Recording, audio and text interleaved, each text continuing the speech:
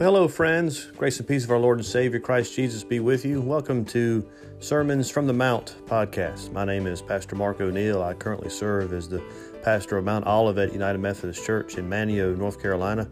Each week, we will post here audio recordings of the sermons that I preach from that church. Hope this one is a blessing to you. God bless. Take care.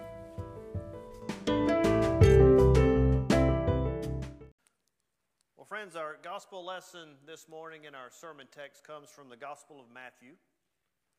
We're in the 18th chapter. We're going to take a look at verses 21 through 35.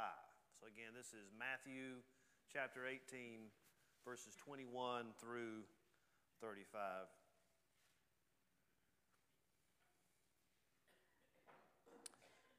It says, "Then Peter came and said to him," who's him? Thank you. "Lord, if another member of the church sins against me, how often should I forgive? As many as 7 times? Jesus said to him, "Not 7 times, but I tell you 77 times. For this reason the kingdom of heaven may be compared to a king who wished to settle accounts with his slaves. When he began the reckoning, one who owed him 10,000 talents was brought to him. And as he could not pay, his Lord ordered him to be sold, together with his wife and children and all his possessions, and payment to be made. So the slave fell on his knees before him, saying, 'Have patience with me, and I will pay you everything.' And out of pity for him, the Lord of that slave released him and forgave him the debt. But that same slave, as he went out, came upon one of his fellow slaves who owed him 100 denarii. And seizing him by the throat, he said, 'Pay what you owe.' Then his fellow slave fell down and pleaded with him, 'Have patience with me, and I will repay you.' But he refused. Then he went and threw him into prison until he would pay the debt. When his fellow slaves saw what had happened, they were greatly distressed. And they went and reported to their Lord all that had taken place. Then his Lord summoned him and said to him, 'You wicked slave, I forgave you all that debt because you pleaded with me. Should you not have had mercy on your fellow slave as I had mercy on you?'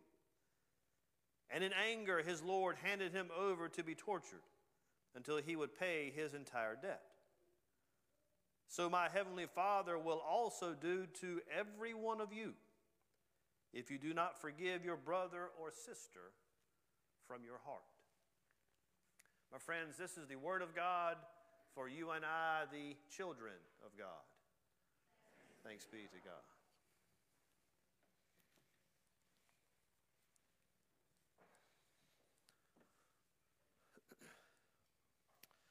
Well, friends, this past week in our Wednesday Bible study, we're talking about the fact that Jesus, Brother Jude, and his other brothers and sisters weren't exactly all in on Jesus being the Messiah when his ministry first began. In fact, in John chapter 7, verse 5, it says, "Not even his brothers believed in him." And in Mark chapter 3, verse 21, his family says that Jesus is out of his mind. And yet, in Acts chapter 1, verse 14, we see Jesus' brothers with his mother and the other disciples after Jesus returned to heaven.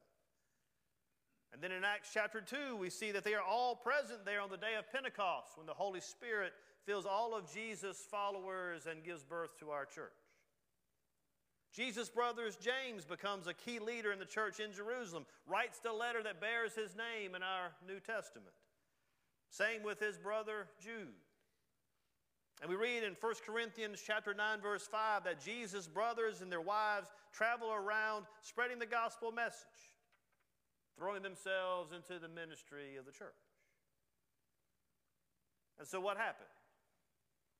What caused such a dramatic change in Jesus' family that they went from doubters to defenders, from mockers to messengers?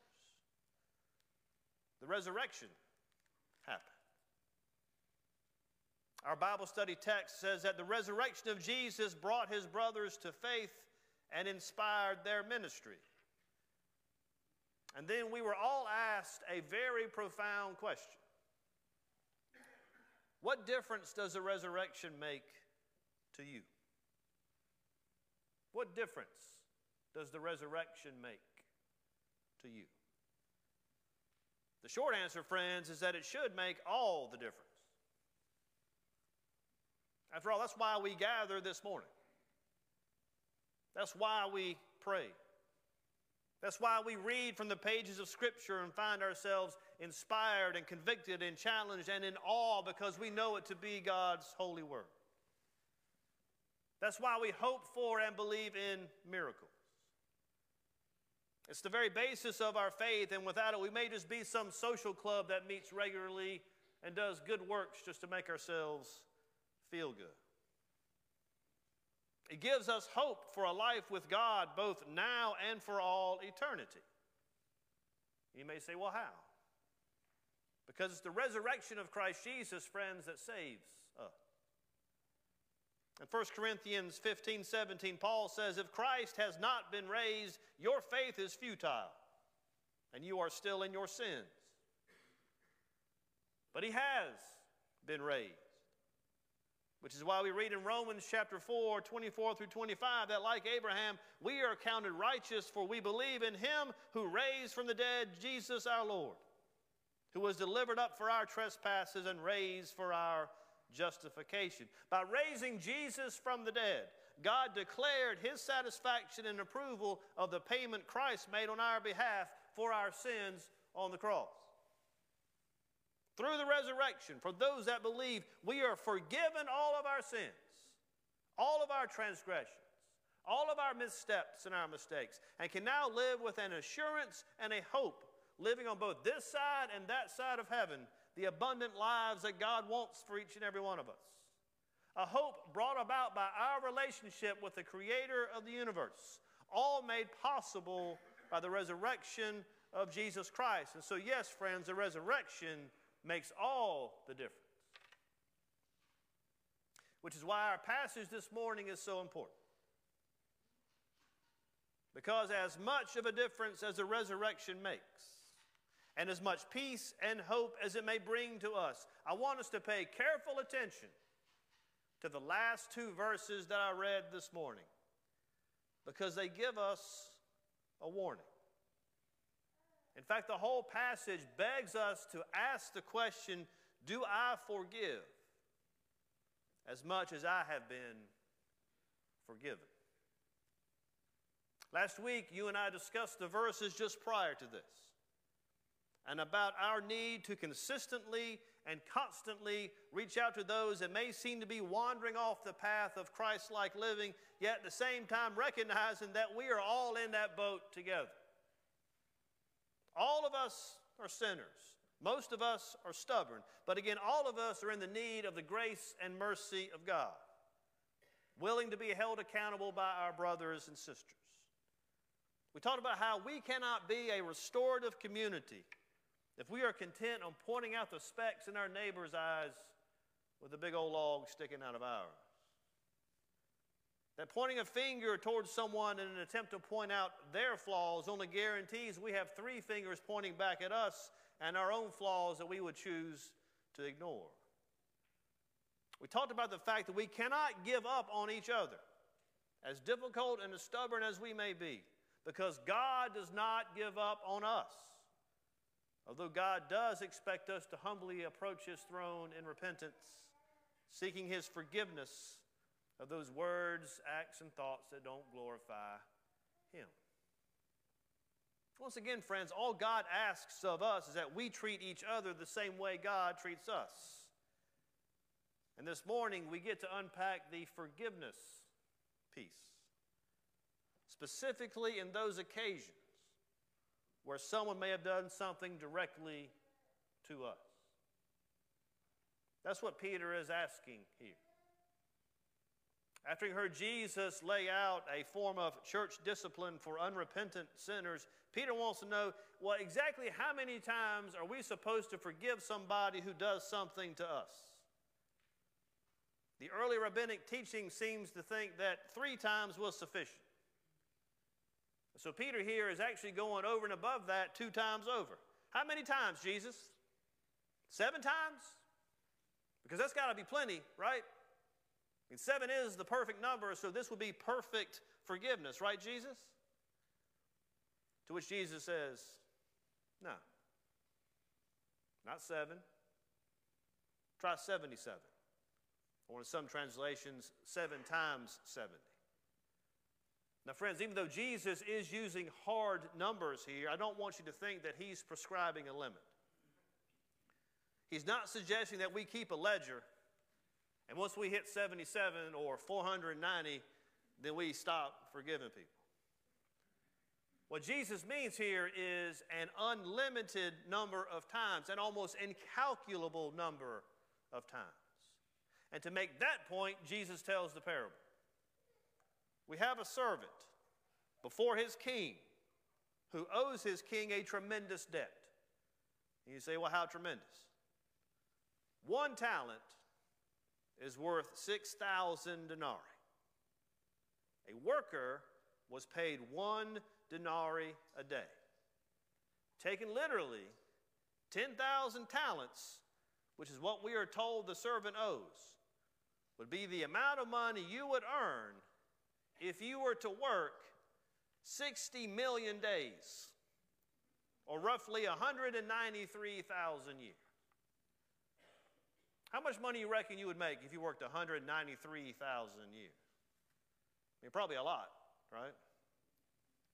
One commentary said that our modern day equivalent would be zillions of dollars. I had a professor one time who would refer to this as adult money when you're talking about numbers this high. But anyway, instead of selling this man and his family and everything he owed to pay his outrageous debt, which is what the king intended to do, after the servant comes to him and begs him for patience, begs him for mercy, the king, with astonishing mercy, forgives the debt in its entirety. So the servant then leaves, and I'm sure he's feeling a tremendous weight has been lifted off of his shoulders, and he runs into a fellow servant who just happens to owe him 100 denarii, which will be about 4 months' worth of work. And since he had just been forgiven 193,000 years worth of debt, surely he can forgive 4 months' worth, right?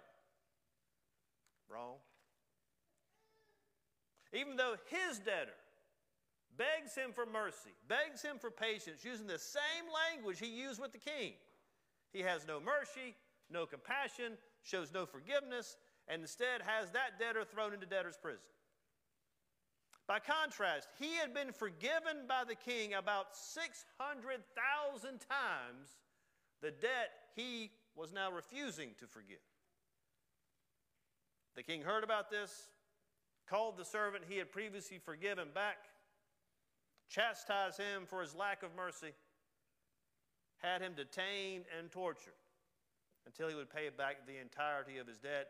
And then Jesus gives us these words: "So my heavenly Father will also do to every one of you if you do not forgive your brother or sister from your heart."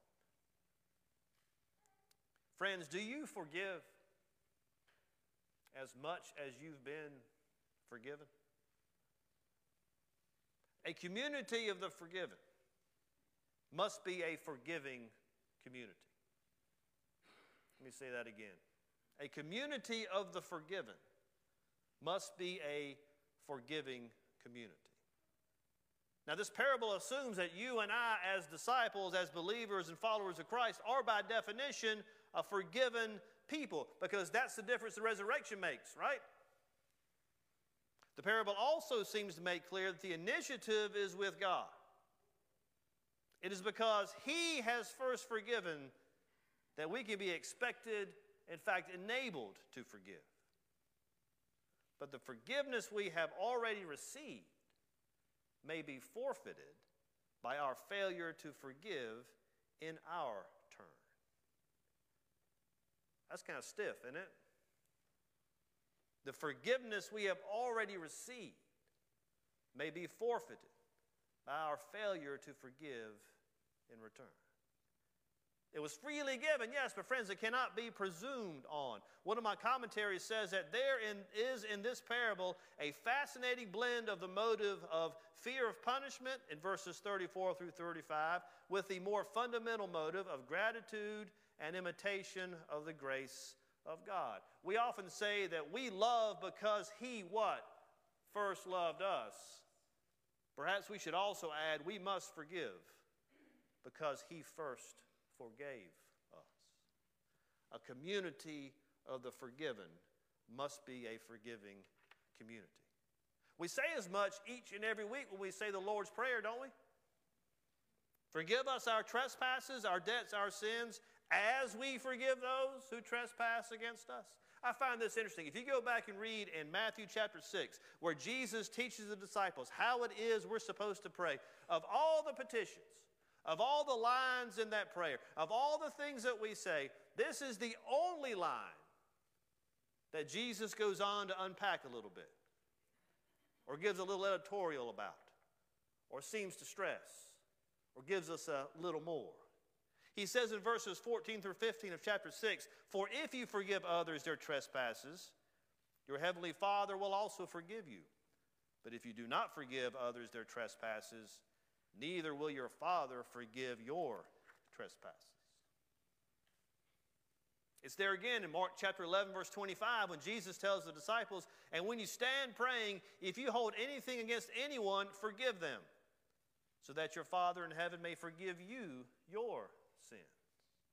It's in Ephesians 4, verse 32, "Be kind and compassionate to one another, forgiving each other, just as in Christ God forgave you."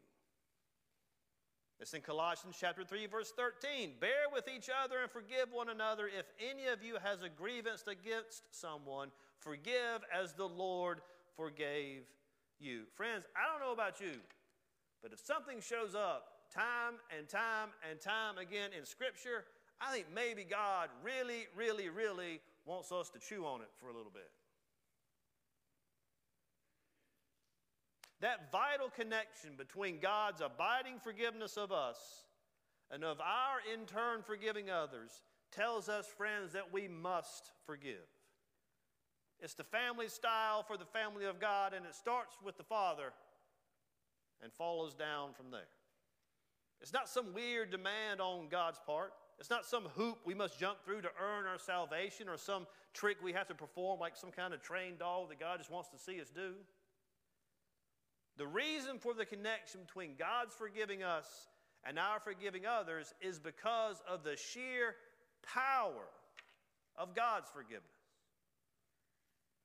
His forgiveness is simply so great that it must and will change us. The reason God expects us to forgive as a result of our being forgiven is the same reason why you can expect to be wet when you jump in the ocean. Water is wet. And when you immerse yourself in it, you get wet. So also with forgiving grace. Grace is magnetic and it is beautiful. And when God immerses you in grace and saves your life eternally by it, you will be dripping with grace yourself. You'll be full of grace and truth, and so then you must spread it to others. God forgives us daily. We forgive others daily. Forgiveness, friends, becomes our lifestyle. One of my commentaries said this. It said, "What a happy world this would be if this rule of our Lord's was more known and more obeyed. How many of the miseries of mankind are occasioned by disputes, quarrels, lawsuits, and an obstinate tenacity about what men call their rights. How many of them might be avoided if men were more willing to forgive and more desirous of peace? Let us never forget that a fire cannot go on burning without fuel. Just in the same way, it takes two to make a quarrel. Let us resolve that by God's grace of these two, we will never be one. Let us resolve to return good for evil, blessing for cursing, and so melt down enmity and change our foes into friends. Nothing so grieves the Holy Spirit and brings spiritual darkness over the soul as giving way to a quarrelsome and unforgiving temper." Are you nursing a grudge against anyone? Is it not time to put it to death? and recognize that your begrudging spirit is just as sinful as that which caused you offense in the actions of another? It is sad to see how much bitterness, unmercifulness, spite, hardness of heart, and unkindness there is among men. When we give proof that we are at peace with God, washed in Christ's blood, born of the Spirit, and made children of God by grace and adoption, let us remember this passage. Like our Father in heaven, let us be forgiving. What do you think, friends? Do you forgive as much as you have been forgiven? Now understand, I'm not saying you have to be a doormat or take abuse or open yourself up to being taken advantage of or taken for granted. But I do want us to think about this parable that Jesus told all of us this morning and try to understand this. What are the number and quality of others' sins against you in comparison with the quantity and quality of your sins against God? What are the number and quality of others' sins against you in comparison with the quantity and quality of your sins against God? A community of the forgiven must be a forgiving community. I want to close this morning with a prayer that I came across this week. It's written by a lady named Christina Rossetti. She's an English poet that lived in the 1800s. My friends, let us pray. O God, gracious and merciful, give us, we entreat you, a humble trust in your mercy, and suffer not our heart to fail us. Though our sins be 7, though our sins be 70 times 7, though our sins be more in number than the hairs of our head, yet give us grace and loving penitence to cast ourselves down into the depth of your compassion. And may we then extend similar grace and compassion to those around us. In the name of the Father, Son, and Holy Spirit.